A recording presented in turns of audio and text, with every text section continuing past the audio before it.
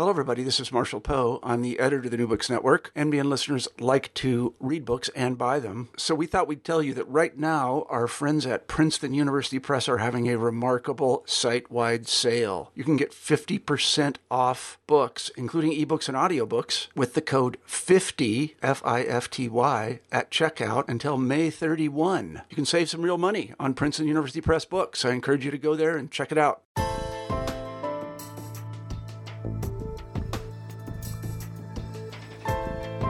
Hi, and welcome to New Books in Genocide Studies, part of the New Books Network of podcasts. My name is Kelly McFall from Newman University, and I'm the host of the show. Today we're starting a quick series of podcasts about the mass violence in Indonesia starting in 1965. In the near future, I'll talk with Kate McGregor and Annie Pullman about their edited volume about the period, and with Jess Melvin about her book about the Indonesian army and the violence. But today, we'll start the series by talking with Jeffrey Robinson, professor of history at UCLA, about his new book, The Killing Season, A History of the Indonesian Massacres, 1965 to 1966. Jeff, welcome and thanks for joining us on New Books in Genocide Studies. Great to be here. Thanks for having me. So Jeff, maybe we can start by giving you a chance to say something about how you became interested in history and interested in the history of Indonesia, and how you ended up studying it from an academic perspective. You know, it's an odd story. I have to confess, I began as a political scientist. I call myself a recovering political scientist. What I realized as I went through my various degrees in politics and political science is that what I really loved about political science was contemporary and modern history. And in fact, on my dissertation, my PhD exam, one of my examiners approached me 10 minutes before the exam and said, "You know, what you've written is not really political science, it's history." So that was a cue to me that I should perhaps change direction and go into history. But oddly, my academic path was interrupted because right after getting my PhD, I landed a job not in academia but in human rights work, working in the head office of Amnesty International in London. And that really shaped a lot of my thinking about these kinds of issues and made me much more aware of dimensions of political violence and genocide and human rights than I had been before. So it was that strange combination of being interested in political history, the experience of working for 5 or 6 years in human rights, and possibly, you know, something to do with being Canadian. Got in there as well. That made me interested in these subjects. The particular interest in Indonesia came quite by chance after I graduated with my BA from McGill, and I, like a lot of people at that time, I wasn't ready to do anything in particular, so I traveled, and I decided to travel to a part of the world that I didn't know anything about, and that part was Southeast Asia. I envisioned a trip of a month or two, and I ended up staying for 2 years because I found it utterly fascinating. And of course, I was romanticizing it a little bit. I didn't really know anything about the history. But I decided while I was there, I decided I'd like to find an excuse to come back. And the best excuse I could think of was to study it. So that really was how I ended up coming to this. And it turned out that the place that I went to study it was Cornell University, where some of the great professors of Southeast Asia, Benedict Anderson, George Cahan, they were there, and they really guided me to think about these more these difficult questions in Indonesian history more than I think some other people might have done. So that's really the story of how I got here. So I have to ask, so I'm intrigued by this background in political science too.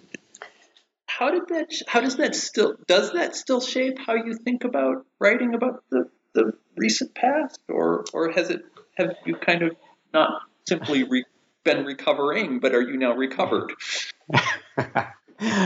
I'm not entirely sure. I find when I'm teaching about this and when I think about it, there are little bits of my political science training, very old-fashioned political science training, which still creep in. I'm certainly not someone who who embraces or knows anything about, frankly, quantitative methods or statistical methods that are, or rational choice theory or things like that that are quite popular in political science these days. I would say, what is there as a residual from political science is a sense that one should think comparatively. One should try to think in a kind of systematic way about why things are the way they are, and I think especially this idea that you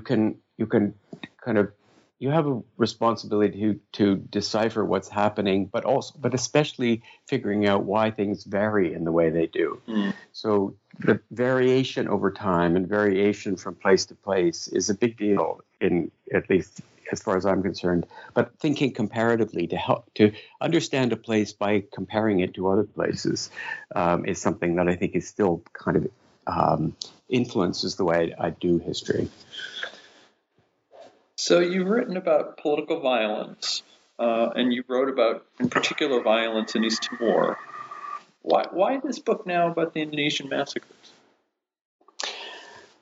Well, actually, my interest in the massacres, the events of 65, 66 in Indonesia dates back, at least 30 years. I'm kind of afraid to admit that, but I became interested in this when I was a graduate student at Cornell, and really, again, it was Ben Anderson and George Cahan who directed me to this. I was studying with them, and in fact, it became a part of my dissertation, which was on political violence in Bali.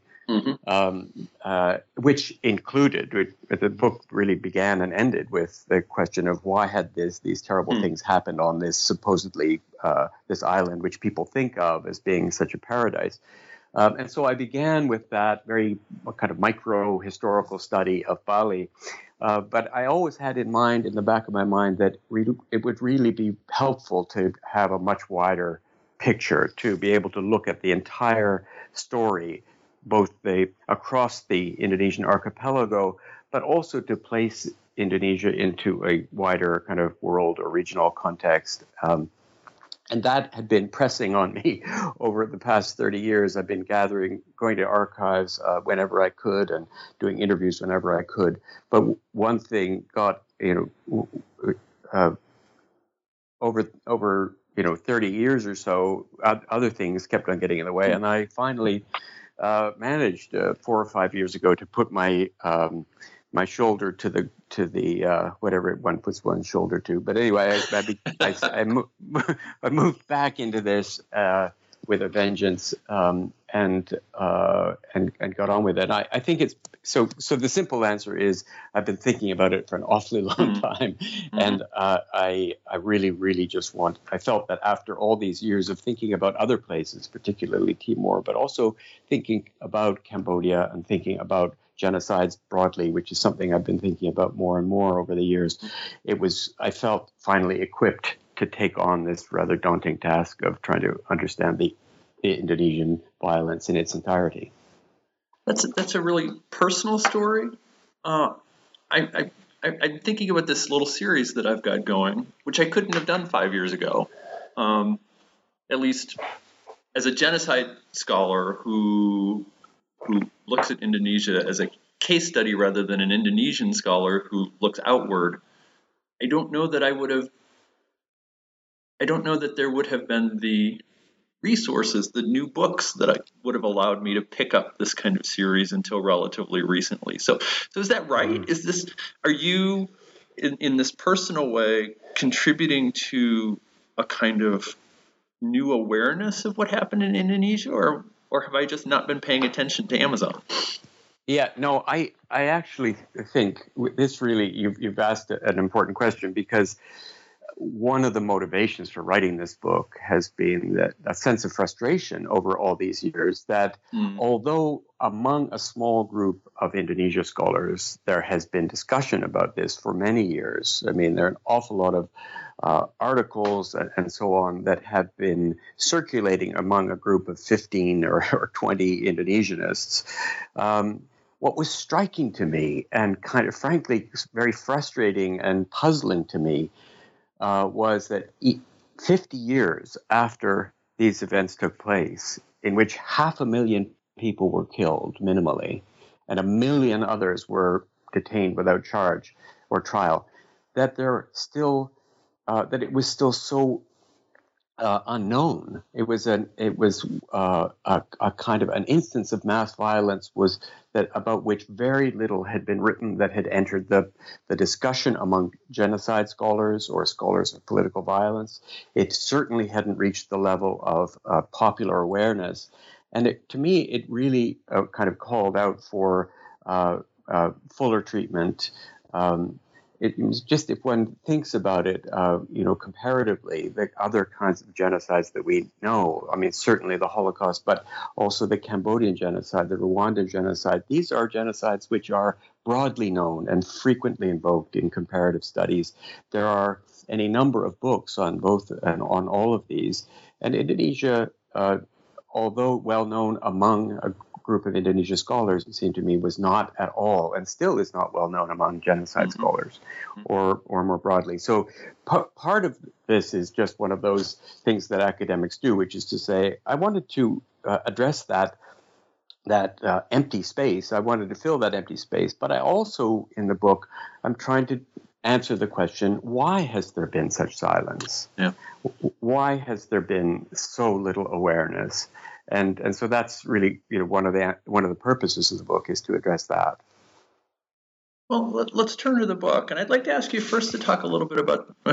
I guess you could talk about the title, but I'm particularly interested in the subtitle. The subtitle: "History of the Indonesian Massacres." Why that, rather than a history of the Indonesian genocide or whatever it might be? Yeah, it's a fair question, and it has no simple answer. But and I will say that I'm not. I look at that title quite a lot and think, I wonder if that's the right title. But here was the thinking. Here's the thinking behind it. I mean, I'll be very honest about this. That my publisher said, why not call it "The Indonesian Genocide: A History"? And one could make a case for that. I know that my colleague Jess Melvin has made an argument that this was indeed a genocide, and another well-known scholar, Robert Cribb, has made a similar argument. But it's by no means an open and shut case. And I suppose naively, I thought that I did not want the book to become a kind of polemic, a definitional study. I didn't want to focus my energies or the energies of reviewers on the question, is it or isn't it? Because it struck me that, having looked spent some time reading in genocide studies, that wasn't necessarily the crucial question, and that I think genocide scholars often find themselves getting involved in definitional debates that may not actually elucidate important historical or analytical questions. And I wanted to focus the question on, well, what happened here? Why did it happen? What were the dynamics? What were the legacies and consequences? And why has there been such silence and inaction? And I didn't see how, I didn't want then the discussion to become, well, Robinson calls it a genocide, but perhaps he's wrong. And how does he know it's a genocide? And so my publisher said, well, can't you just throw something in about genocide and go, I may be giving away. And I said, I've written the whole book kind of scrupulously avoiding that question. Maybe that was, a mistake. But I can't, in all honesty, being intellectually honest, I can't suddenly at the very end say, because I want to call it a book about genocide, suddenly introduce an argument about its being a genocide. Even though I at the same time, I don't want to get into a polemic with the people who decided to call it one, because I completely understand the argument and I'm not opposed to it. It's something that I just didn't want that to be the central the central point. I didn't want the book to be an argument about the fact that this was a genocide. Mm-hmm. I guess, I don't know if I'm making myself clear. Yeah, no, that makes sense. And I think as academics, we often underrate the influence of editors in terms of how our work is perceived. I'm working now on something with Norton, and the editor with whom I started to work on this manuscript wanted me to change the title for kind of similar reasons. And then he left to go somewhere else in the company. And the next guy said, well, it's fine. Yeah. And that's not a particularly academic way to frame an argument, but I'm happy about it. Yeah. And I think we ignore that. But you're right. The silence that you talk about means that many of the listeners here probably don't know a whole lot about what you wrote about. So maybe we'll start by just kind of getting some common sense of what happened. So what happened on October 1st of 1965? Well, essentially, the story can be told fairly simply, which is that October 1st, 1965, 6 generals, Indonesian generals, were kidnapped and killed. And shortly thereafter, the remaining military command claimed that those generals had been kidnapped and killed in a conspiracy by the Communist Party of Indonesia, the PKI. And on the basis of that unproven allegation, began a campaign of violence against the PKI, which was a legal, popular political party, and against the left nationalist president at the time, who was not a communist, but who was sympathetic to the PKI. And in the course of the next 6 months, so from October 1965 until about March 1966, in that campaign against the left, something like 500,000 communists or alleged communists were killed. Another 1 million or so leftists were incarcerated, some of them for more than 30 years, few of them with any trial. And so you had this a massive campaign which led not only to killing but to incarceration. And there's one thing that I find very important to emphasize in this, which is that this was not a civil war. We're not talking about two sides fighting. The Communist Party was at the time completely legal. It was actually quite popular. It had 3.5 million members. It was the largest non-governing Communist Party in the world. It had probably 20 million members of affiliated organizations, so women's groups, youth groups, farmers groups, writers groups, and so on. And these also were targeted. So the people who were being killed were not combatants. They were not people who had done anything. They hadn't committed a crime. They were farmers, day laborers, civil servants, teachers, dancers, and so on. And they were killed in pretty gruesome ways. They were, as many of them, decapitated. They were castrated. Their heads or their dismembered bodies were left in public places.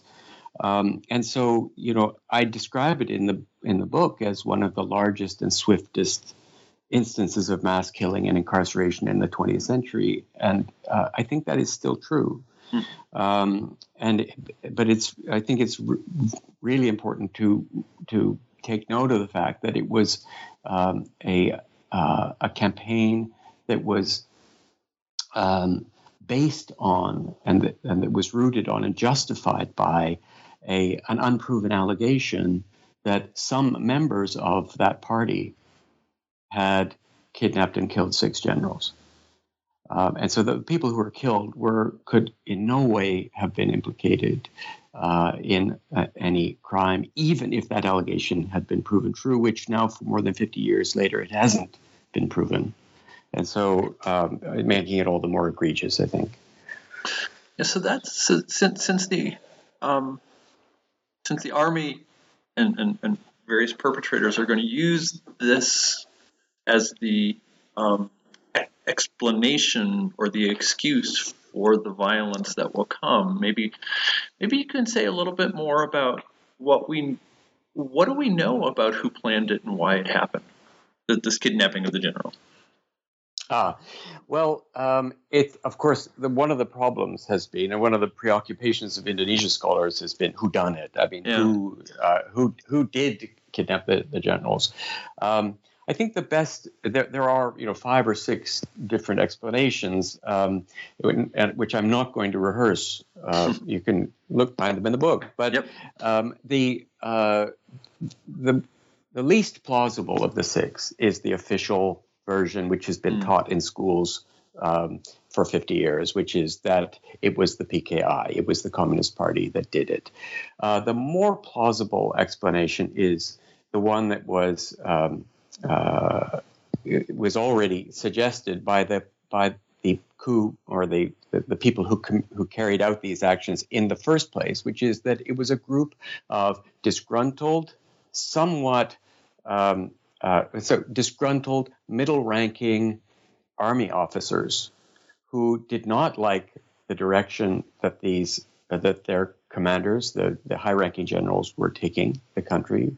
They felt that the generals were moving too swiftly to the right, that they were perhaps conspiring with the CIA to stage their own right-wing coup, and that what they were doing was trying to preempt a CIA-backed coup. Now, could the left and the PKI in any sense have been involved in that cabal with these middle-ranking officers? Sure. There's one argument that perhaps the chairman on his own, without consulting with his standing committee or the central committee, may have had an intermediary who was communicating with those middle-ranking army officers and saying, we're with you. But that is still highly speculative, and even if it were true that this fellow Aidit had somehow given a green light or said, we're in favor of this, it is a far cry from the claim that the party as a whole and all its members and all its affiliated members were responsible for an act of treachery. So the jury is still out, except to say that the official version is the least plausible and has the least evidence to support it. The only evidence, in fact, that has been adduced to support the official version, which was that the PKI organized it and carried it out and was seeking to seize power, is evidence that was extracted under torture from the people who were detained right afterwards, and one case of a supposed confession which could never be corroborated because the person who confessed was shot immediately after they allegedly signed it. So there's reason for real skepticism about the official version, and it's a point that I try to highlight in the book. But I guess the other thing that is worth mentioning is that, even if it were true, just let's suppose, in all honesty, let's just suppose that the head of the Communist Party did give his stamp of approval to the kidnapping and killing of 6 generals. The question is, would that in any way have warranted or justified or rendered less outrageous the killing of 500,000 people who had nothing to do with it? And I think the answer is obviously no. But this story about the PKI's involvement was one which was very deliberately generated and disseminated and propagated through an army-controlled press in order to incite people and to encourage people to take very violent actions against all members of the left. Yeah, so that's an interesting. Excuse me. You say quite rightly, I think, that even if that were true, it would not justify the kind of mass violence. But clearly, some people in Indonesia did think that it justified that kind of mass violence. So what is it? What's going on in Indonesian society in the years before 1965 that creates this kind of vulnerability to this kind of, this kind of unusual event? Yeah, that's very important. There's an awful lot that you could say. One very important part of this is that in the years from independence in 1949 through until 1965, so the roughly 15-year period of early independence, Indonesia is a country which has actually an extremely lively political life. It is. There are many, many different political parties. This is not a one-party state by any means. There was a lively political tradition. There were national elections in 1955 and so on.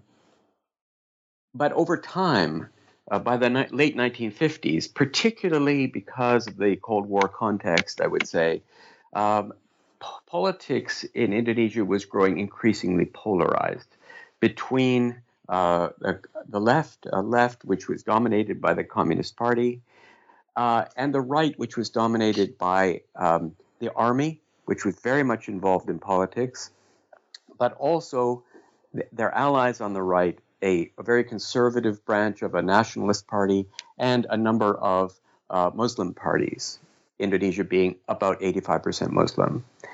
And this split, this polarization between the left and the right, with the army being largely on the right, became increasingly fraught, and politics was happening more and more, I would say, in the street. So there were demonstrations and counter-demonstrations and huge rallies in which the different parties were mobilizing thousands, sometimes tens of thousands of their supporters to indicate their relative political strength and to get the ear of the President Sukarno. And so there was this kind of heightened political mobilization that was taking place in which the conflict, the tension was really close to the surface.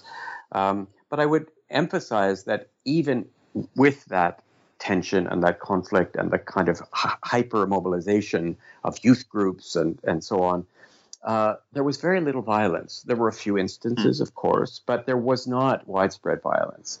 And so this, one has to then say, well, okay, yes, there was tension. Yes, there were conflicts. And these conflicts were not merely political. They had sometimes cultural, sometimes religious, sometimes economic dimensions, class dimensions, and so on. Fights over land, for example. But one still has to explain how such conflicts, bitter though they may be and deep-rooted as they might be, how they turn into widespread violence. And here, I guess what I'm arguing in the book is that one has to, those conflicts undoubtedly are part of the story, but they don't explain the move to massive violence. The move to widespread violence really can only be accounted for, and it's at least an argument I try to present, through the intervention of the army, which mobilizes, quite deliberately mobilizes on the basis of those pre-existing conflicts and encourages and provokes and facilitates violence on a wide scale. And one of the ways you try and address this, the central claim of the book, is by talking about the geographic and very personal patterns in which the people who are killed are killed. So maybe you can talk a little bit about that. Who was killed and how were they killed? Yeah.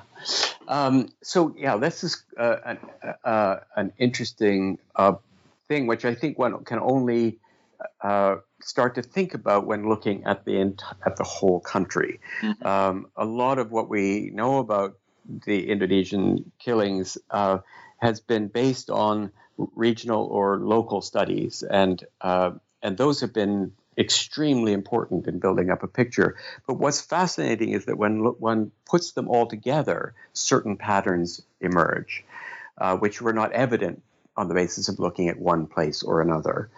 And so there's two kinds of patterns which are distinctive. First of all, the violence doesn't happen to nearly the same degree everywhere. There are some regions where there is terrible and intense violence. These are places that may not be well known to people, except, for example, Bali was one of the centers of the worst violence.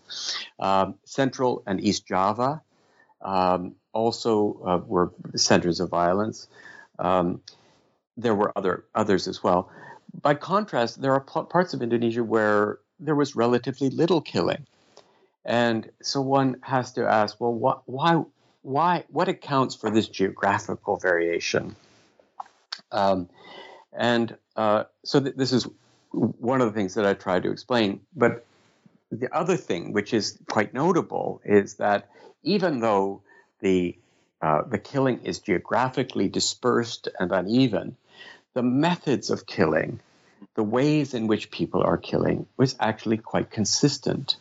And so in virtually every place, what you find is that the killing is carried out, at least ostensibly, by local paramilitaries or vigilante or militia groups. It looks as though this is local and spontaneous violence, but in fact, when one looks more closely, one finds that those militias or vigilantes are always mobilized by, encouraged by, armed and organized by the army.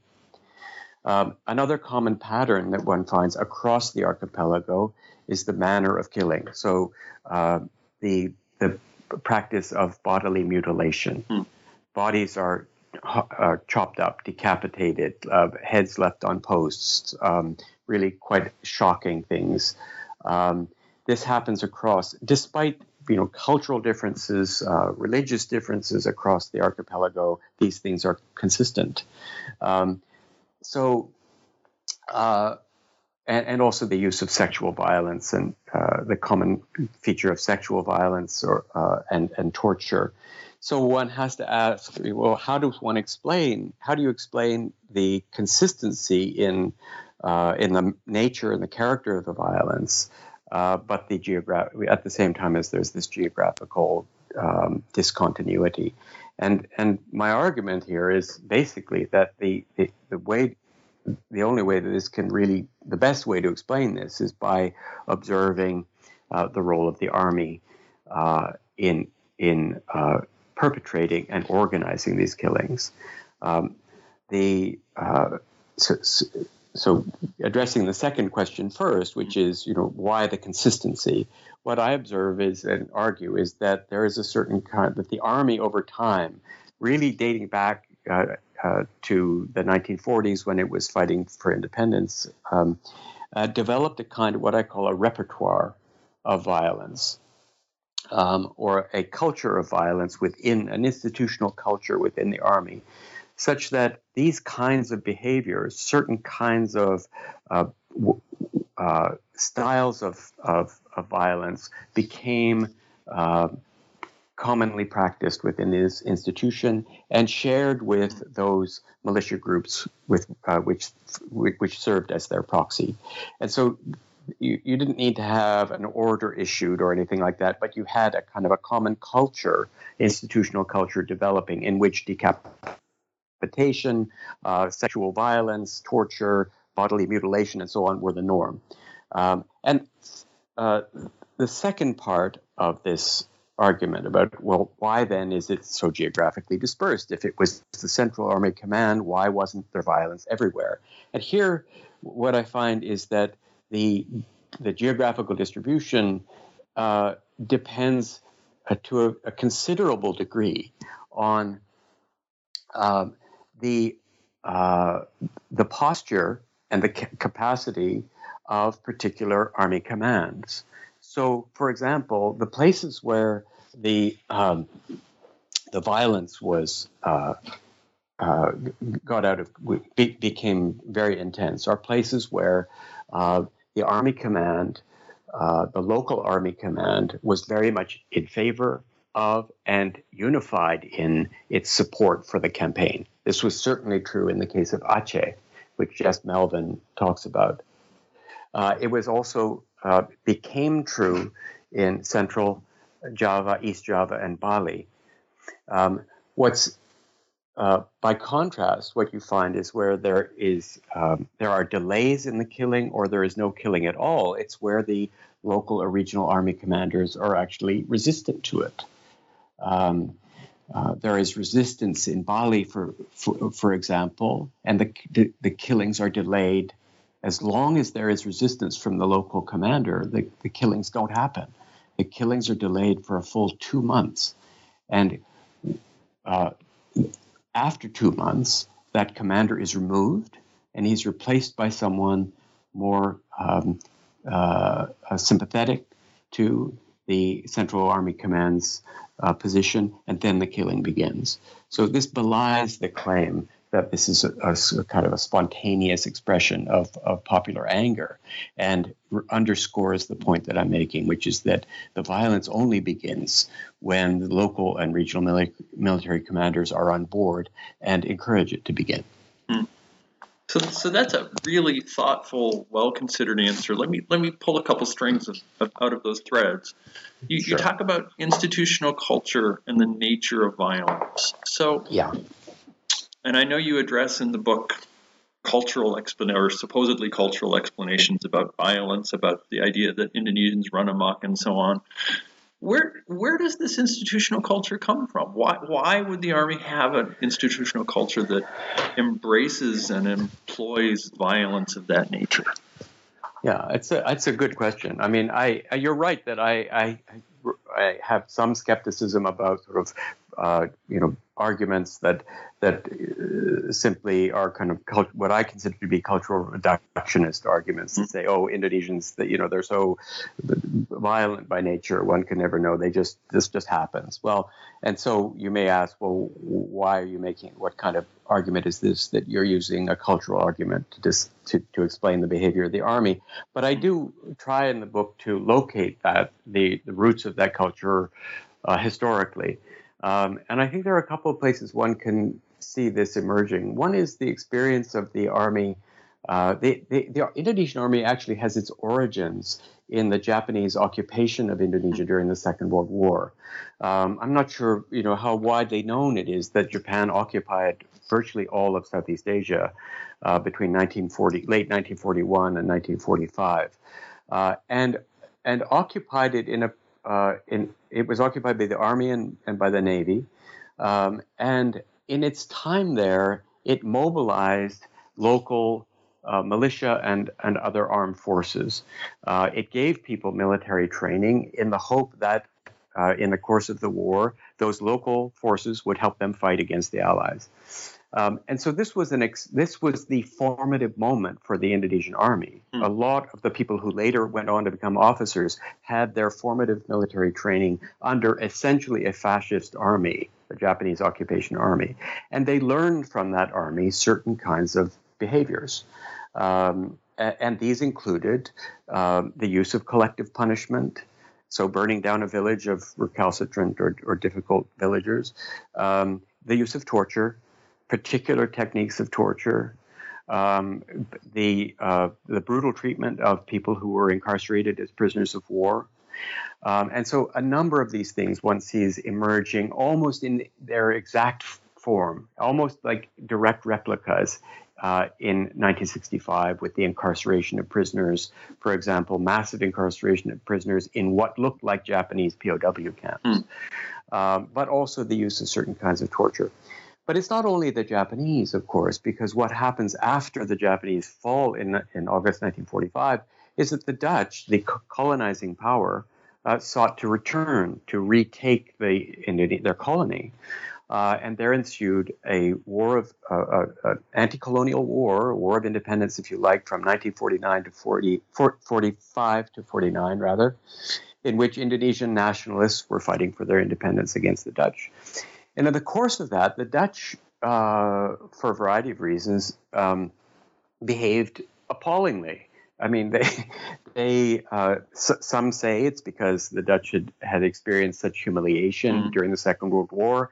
Some say it's because those Dutch soldiers themselves had been in Japanese POW camps and had been brutalized and felt that they were saving Indonesia from or that the people that they were fighting had been Japanese collaborators in some way, and they were taking it out on them. But but for whatever reasons, the Dutch forces engaged in similar kinds of misbehavior, acts of wanton violence, burning of villages, torture, public executions, and so on, which for a long time were covered up in Dutch historiography, but they are there.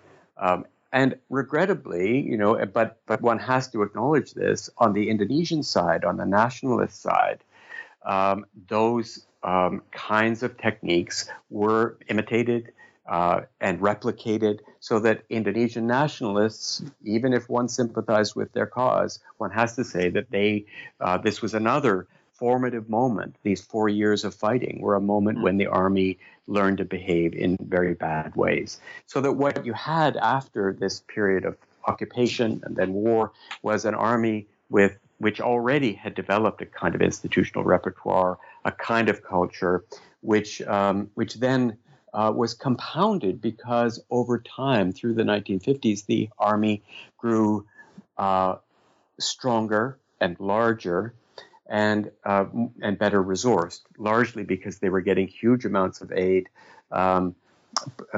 in part from the United States, but actually a large amount of their assistance was coming from the Soviet Union. So they had more largesse, and by the late 1950s, when a lot of national industries or foreign plantations and so on were nationalized, they were placed in the hands of the army. So now they had even more largesse and more economic power and more of a stake in the economic and political status quo. These things combined helped to create an army with a particular kind of political interest, a more conservative political interest, but also with this repertoire and culture of violence that I talk about in the book. And actually, you know what?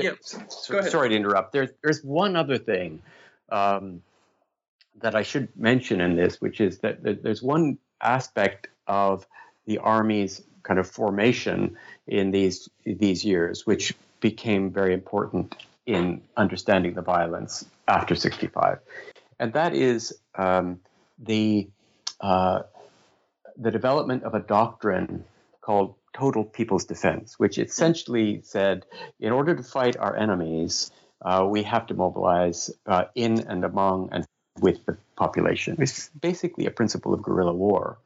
But this became the official doctrine of the army, and it meant that in dealing with enemies, which were, for Indonesia, frankly, mostly internal enemies in the period from the 40s through the 60s, the chosen method was always to mobilize local vigilantes or local militia forces. So there was a long tradition, already a 20-year tradition, of mobilizing these militias to carry out campaigns, counterinsurgency campaigns against perceived local enemies. And so when 1965 happens, this is nothing new to mobilize militias against the communists. This is a tried and true practice and so those militias don't have to learn that repertoire or learn that technique in an instant in 1965. They've been doing that for at least 20 years. So another thread to tug on from that original answer is another pattern, because you mentioned mass incarceration. And you argue in the book that there is something of an inverse relationship between the number of people incarcerated and the number of people killed. So maybe you can talk about that, and along with that, and I don't want to spend too much time on the subtitle, but I am intrigued with periodization. The mass incarceration doesn't end in 1966. So what is the proper way to view this event or this period, given that people are imprisoned for a decade or even more after that? Yeah. Oh, it's a really good question. And that's one of the reasons why, as I said earlier, I look at that title and I think, is that really the right title? Because, of course, one of the things that I think is very important in understanding this history is that it's not just about killing. It is about mass incarceration, and it's about the relationship between those two things. These are part of a single campaign. But what's fascinating too, if one looks at the large picture, I said earlier that the killing is is dispersed and it's uneven. The same is true of the pattern of mass incarceration. And as you suggested in your question, what I think we can see, although more research definitely would be warranted on this, is that where in the areas with the highest and most intense killing, the pattern, the long-term incarceration tends to be lower. Whereas in places where there is relatively little killing, you see higher rates of mass incarceration, long-term mass incarceration. And what I think is happening here, and I think there's some evidence to support this presented in the book, is that essentially, regional and local army commanders are making decisions about their preferred approach to dealing with the left, dealing with the PKI. In some cases, they choose to kill them. In other cases, they find it more acceptable, maybe more effective to incarcerate them. And so if you have large levels of mass incarceration, that's because that commander has decided, you know what, we're not going to kill them, we're going to incarcerate them. And there's some interesting sort of support for this if one looks at the areas where there were large, intense killing. So East Java, Central Java, also North Sumatra and Aceh. There are the documents that, such as we have, the testimonies, the accounts that have kind of made their way through to us from that time indicate that quite often the commanders are saying, well, we simply don't have the resources, the food, or the space to have tens or hundreds of thousands of people locked up in our jails. We can't do it. We don't have enough money. So what happens is they would put them on trucks and send them out to a village and tell the local militia, deal with these guys. So killing is a way to solve the problem of over-incarceration. And so, and so there is a serious kind of logistical issue at stake that is, or a logic, a logistical logic that is kind of chilling. That you kill people in order not to have to pay for their incarceration, or because you simply don't have the resources, and the central command has said, look, we don't care what you do, just get rid of them. And so, again, as I say, there are whole parts of the country where we really don't know still what happened, and it would be fascinating to see if somebody would pursue this and see if it turns out to be true. But that is my sense of what's going on. And then in answer to the second part of your question about the periodization, well, you're absolutely right. I mean, there were people who were incarcerated. Some people were, I should say, were detained for maybe several months or a year and then released. Some were detained for a few months and then killed. But if we talk about long-term incarceration, I'm really talking about people who are detained for several years without charge or trial. Some of them, more than a decade. Some of them for 30 or more years. And a number of those were sent to basically to work camps that were, as I mentioned earlier, similar to Japanese POW camps in very remote islands. One very well-known one called Buru Island, where about 10,000 people languished for around 10 years.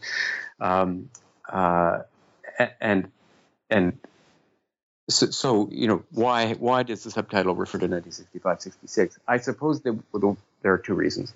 One is that among scholars of Indonesia and among Indonesians themselves, the sort of the tagline, the years that matter, the years that identify what it is you're talking about is really 65, 66.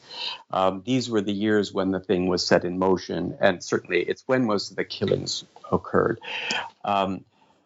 The long-term incarceration, I suppose, one could. The second reason is that one could think of the incarceration as as kind of the aftermath or the legacy of that initial campaign.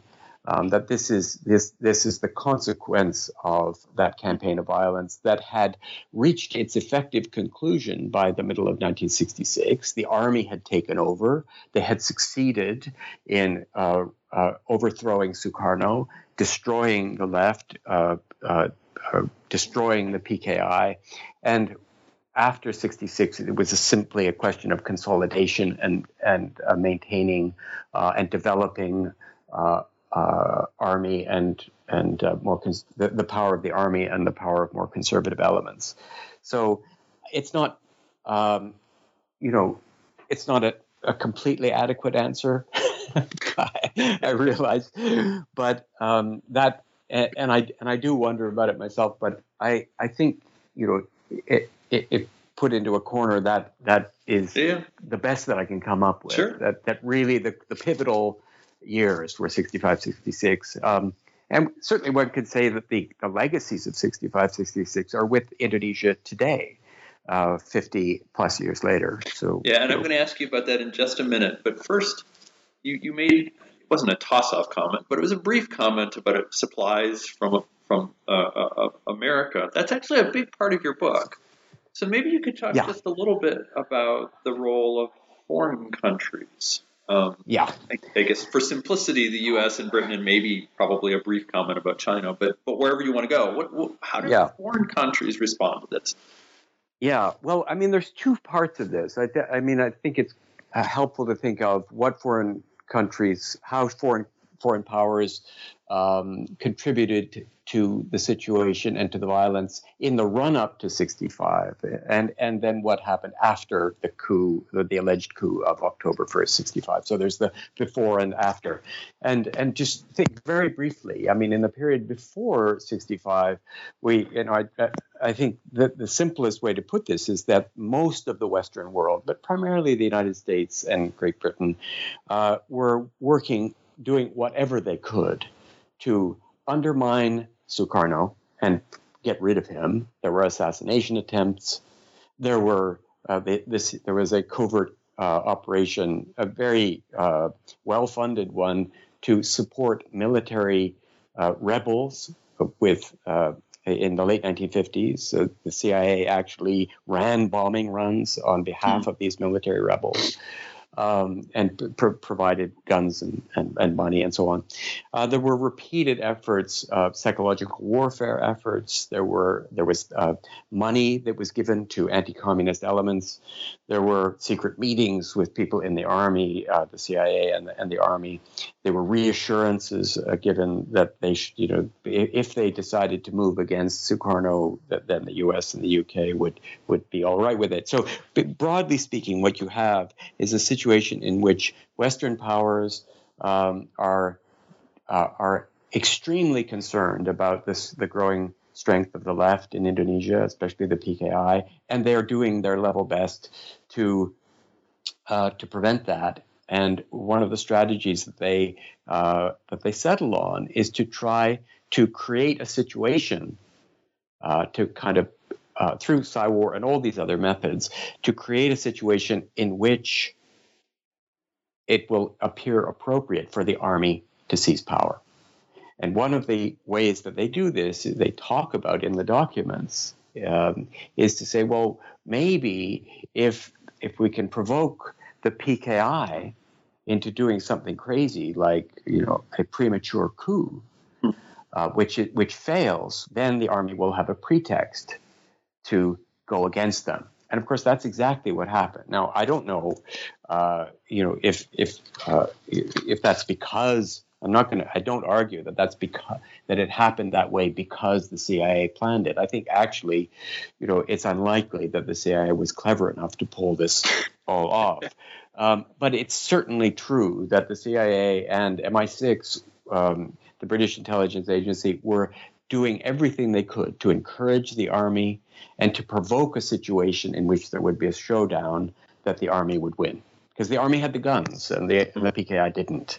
So that's before 65. There is also, of course, the evidence. There's the the simple fact that the United States was supporting the Indonesian army, that even as relations with Sukarno were souring, I mean, they were reaching a very, very low point. Sukarno was very anti-American and very anti-imperialist. He was very critical of the U.S. position in Vietnam, which was happening simultaneously with these developments. All as that was going on, the one thing that was consistently being done was the United States was maintaining its good relations with the army. They said, Sukarno hates us. Our relations are really just at rock bottom. But the one thing we have to do is to keep our relations with the army leadership. That is our only hope. And so in particularly, they were keeping close ties with the anti-communist element. So even as tensions between Indonesia and the United States continued to accelerate, the U.S. continued to maintain and forge deeper ties with the army. What happens after the supposed coup attempt and the initiation of the mass violence? Well, here the evidence is even stronger of U.S. and British complicity, and I use that word, quite deliberately. The evidence shows pretty clearly, I would say unequivocally, that in the weeks and months following the alleged coup, the U.S. and the British and others as well actively encouraged and facilitated the violence, and they did that in a couple of ways. They began within 4 or 5 days. They had established a covert campaign of disinformation and propaganda that was designed explicitly to, in their words, blacken the name of the PKI. So they were deliberately spreading stories about how the PKI was responsible for the killing of the generals and inciting people to repeating the stories that blackened the name of the PKI and Sukarno. And this was disinformation that was being spread not only through Indonesia, but more importantly in the region and around the world. So they're creating a kind of a world awareness or justification for the action against the PKI. The other thing that they did was they were providing covertly all kinds of assistance, economic assistance, logistical assistance in the form of two-way radios, communications, and so on, and also military assistance to the army leadership. And they did those things covertly because they knew that it would look bad for the army, which was still very nationalistic in its orientation, to appear to be the handmaiden of the Americans or the British. So there was they knew very well that they had to do those things covertly, but they continued to do them even as they got their own reporting. The cables back from Jakarta and Surabaya made abundantly clear that they knew that tens of thousands of people were being killed. In fact, I would even say that they showed an increasing willingness to disperse this aid as the killing advanced. In other words, the army was being rewarded for its determination and its conviction to crush communism with additional aid.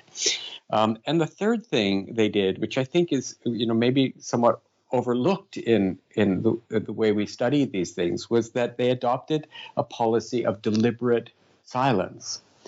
So they knew that there was widespread army-instigated killing and violence against civilians, but they adopted a position of silence. And this was later reflected on in Department of State and CIA documents saying, it was a very good policy to remain silent, particularly in light of the fact that so many people were being killed. That turned out to be a really good thing.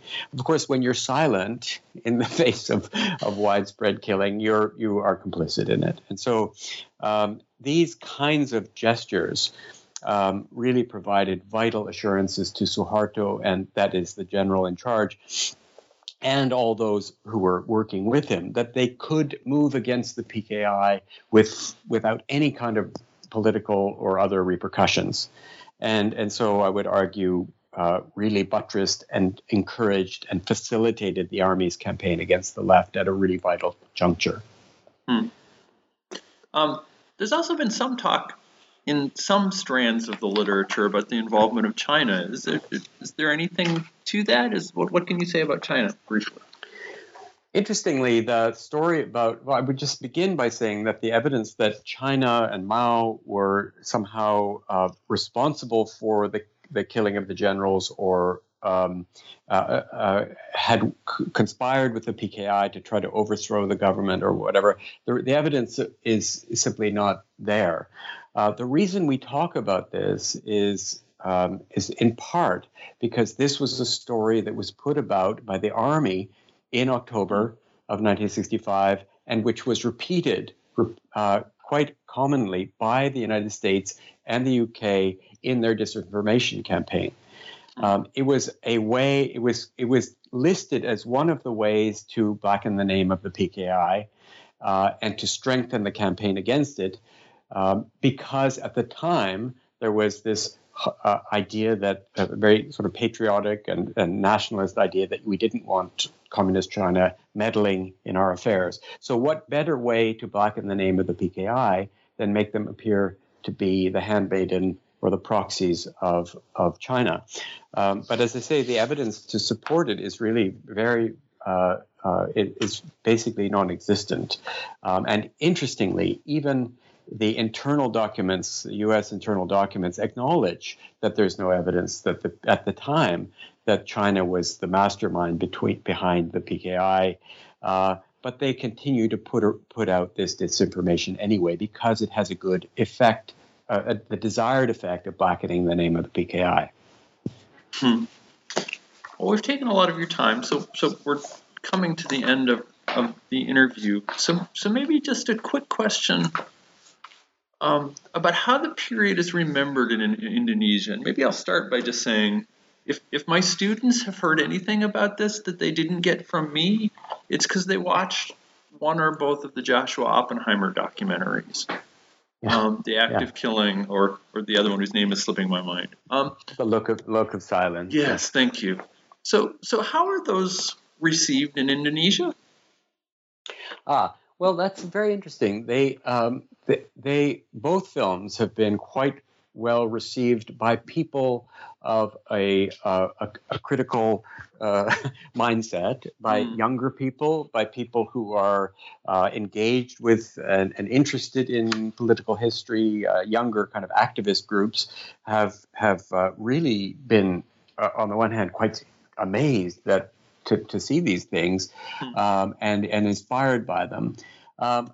At the same time, they have not been, needless to say, they've not been welcomed by Indonesian officials, where the reaction to and the feelings about 1965 are still really have not changed substantially in 50 years. Among military veterans, among people in positions of authority, among certain kinds of youth, anti-communist groups, and so on, there is a deep hostility, and I mean very deep hostility, to any attempt to reconsider or revisit these events, or to cast them in, to view them in a light other than the one that has been presented officially for more than 50 years. And so you have going on now in Indonesia the possibility of a real contest over history. And with, as I say, officialdom and military figures and some anti-communist organizations resisting every conceivable sign of a reconsideration of this history, but kind of inevitably, because of the internet, because of films like Oppenheimer's, because just simply because there more and more is becoming known, there's a kind of a bubbling up from below of not just academics doing this. I would say the academics, in a way, are the least important part of the story, but it's people who are talking to their grandmother. It's teachers in school who just can't stand teaching what they know to be a false history to their students. It's people who are wondering, whatever happened to Granddad? It's people who one of whom I quote in the book, who finally got their kids through school, and they're married off, and they finally pause and think, well, now that I've taken care of all of that, now it's safe for me. Now it's the time for me to tell people what really happened. So there is. This is. It is coming up from below. People are writing. Ordinary people are writing memoirs of their own particular experience. They may be only published in 100 copies and distributed in a book cart on the side of the street in a small town in central Java. But it's happening. And so this contest over history, I try to describe a little bit in the book. But I don't want to sound overly optimistic, because the truth is that there is still a deep reluctance on the part, not just of officialdom, but in society at large. There are also people who, either because they or their families are complicit, or because they belong to organizations that were complicit, or because, frankly, they just believed all that they've learned over 3 generations, find it very, very uncomfortable to revisit this stuff. And so it's not by any means a done deal. In that context, the films by Oppenheimer have been really important. But I'm also encouraged by the fact that Indonesians themselves have begun to make films, have begun to sing songs, and to produce various kinds of new kinds of using various technologies, revisiting these issues. And so there are poetry slams and online people who are taking propaganda films from the past, the official propaganda films about these events, and remixing them to give them a new and more subversive meaning. There are all kinds of things happening in this genre, and one of my favorite ones, in fact, is the rediscovery of some of the songs of the left. So there was a particular song that was very popular. It actually dates back to the Japanese occupation, but it's just a very moving song about a woman who's poor and who goes out to try to gather weeds and various things to sell them in the marketplace to feed her family. It's a very haunting song, and it became popular among people on the left, and it became it became associated with the PKI. And after 1965, it was banned, and people who sang it were accused of being communists. And so now, in the last few years, as a kind of a way to rediscover and to reclaim that past, people now are singing that song again. And if you go onto YouTube, you type it in, you'll find all kinds of not just reposting of the old songs, but remixes of it and covers of it. There are rap versions, there are electronica versions, there's everything. And so that is, it's a kind of, of course, the anti-communists are horrified because they see this as a resurgence of communism, but it's actually much more subtle than that. It's people simply wanting to reclaim their own history. Well, we focused on your book, but you also edited a special issue of the Journal of Genocide Research. And I thought maybe I'd give you just a minute or two to talk about that and what you tried to do with that issue. Yeah, that journal actually emerged out of a conference that was held in Amsterdam, which was a joint venture between UCLA and some institutions in the Netherlands. And the subject was 1965 today, living with the Indonesian massacres. The idea was to say, well, now we're 50 years on. What is this like? How do the events of 1965 resonate and feel to us today? And really, there were 3 central themes that we tried to that both the conference and the special issue were organized around. And one was this idea of competing narratives that I've just been talking about, that there's the official narrative and then there are all these other ones bubbling up. The second one was the notion of the kind of the legacies of the violence and how they live on, even as people are competing, are telling different stories. There are these institutional legacies that institutions themselves, educational institutions, judicial institutions, political institutions, were shaped in a way. There was a kind of a reformation of the state, if you like, which lasts until today, and which is slowly, but not very fully, being clawed back and reconstructed. Even 20 years after Suharto fell and Indonesia became, more democratic, these institutional legacies have been very sticky, and they've lasted even into 20 years after the switch to democracy or the reform period. And then the third main theme of that special issue is this whole question of transitional justice.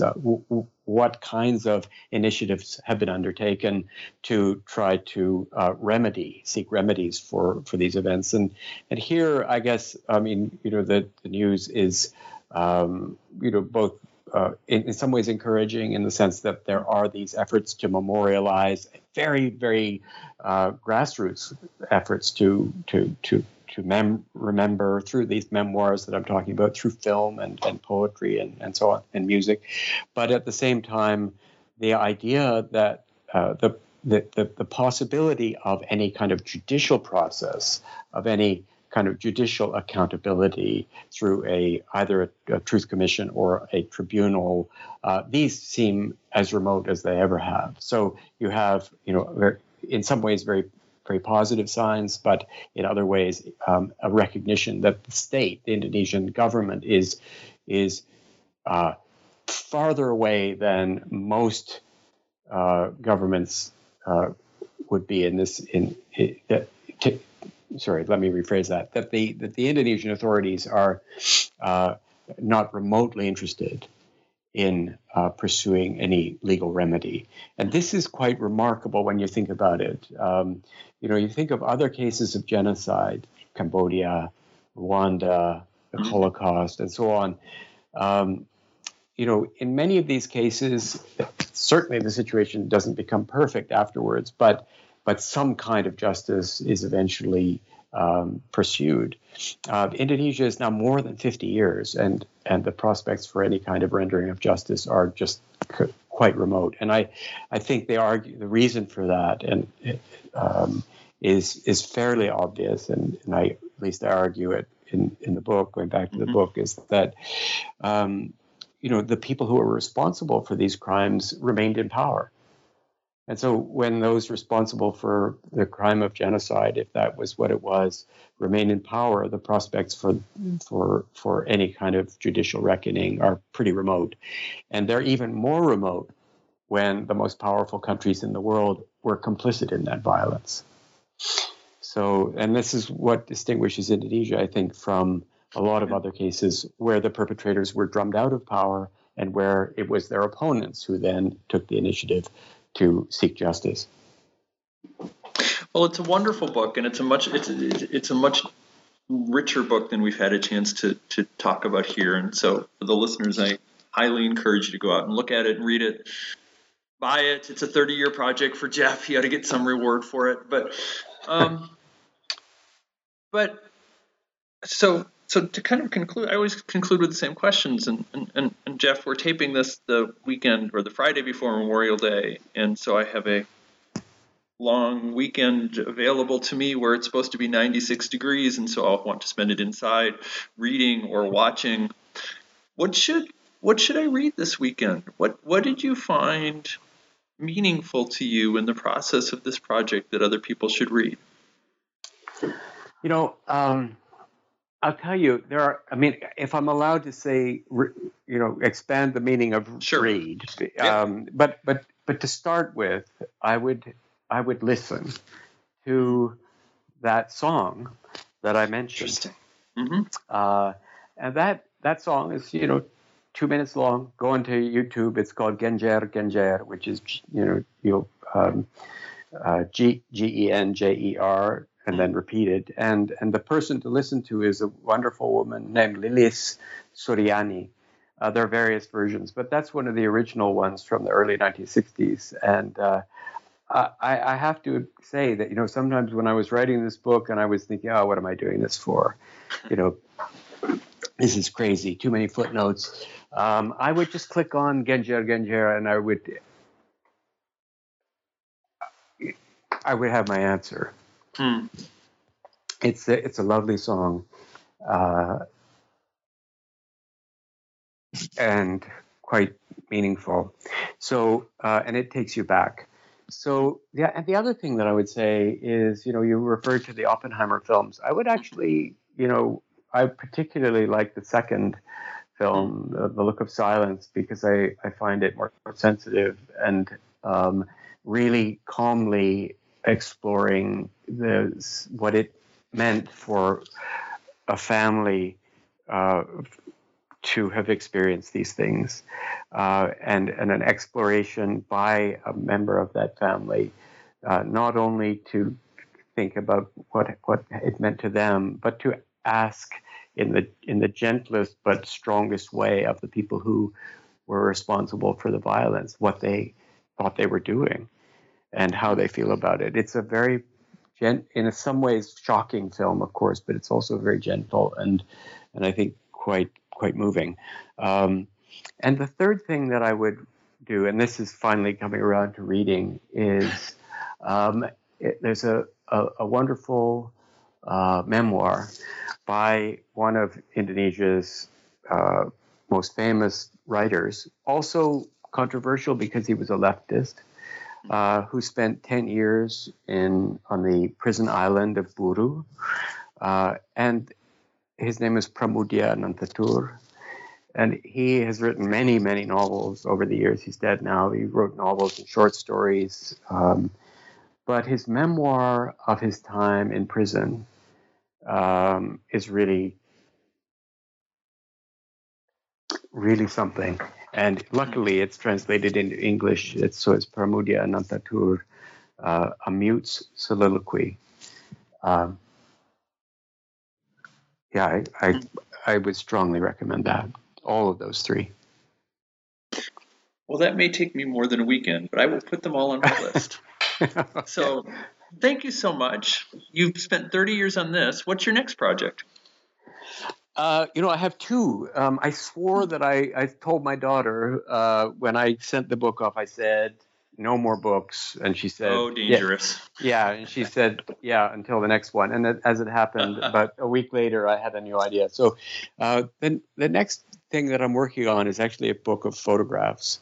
And it's a book of photographs, but with a kind of very light historical commentary beside clusters of photographs. And it's about these same events, sadly. But in the course of writing this book, I just kept on thinking, wow, that one of the reasons we don't know about this and people are not conscious of it is that there's no visual record of it. And, we have visual records of the Holocaust and the Cambodian and the Rwanda genocides, but who can evoke a visual memory of this in Indonesia that's absent certainly in the wider world? So I'm working with a colleague in Singapore, and we're putting together a book of photographs and images, graffiti, and other things from the lead up to and during and then after. It's not going to be a gruesome, grotesque thing, but it will capture the sort of sense of political crisis and give you a feeling for what was going on. So that's one thing. The other thing is a little project which I'm calling the Swedish Connection, which stems from the fact that I stumbled into the Swedish archives a couple of summers ago and found there the records of a remarkable Swedish man who was the ambassador at the time these events took place, a man named Harold Edelstam. And Edelstam, it turns out, had assisted Jews and resistance fighters from Norway to escape to Sweden during the Second World War, and then in the 70s, he had assisted trade unionists and Cubans and leftists who were being rounded up in the coup after the coup against Allende. So, and he happened to be in Indonesia at this time, and he wrote he traveled around through Indonesia at the height of the killing and wrote some extraordinary dispatches And so his perspective on this is really pretty remarkable. So I'm going to write about him. And then the final project I have, which is probably a really bad idea, is but I'm working together with my wife on a book which is trying to understand and place in some kind of comparative historical perspective the problem of mass killing in the United States. As I say, it's probably a bad idea, but it seems to me that this problem is one which definitely could benefit from some comparative historical perspective, and so that's what I'm hoping to do. Well, those are all wonderful projects.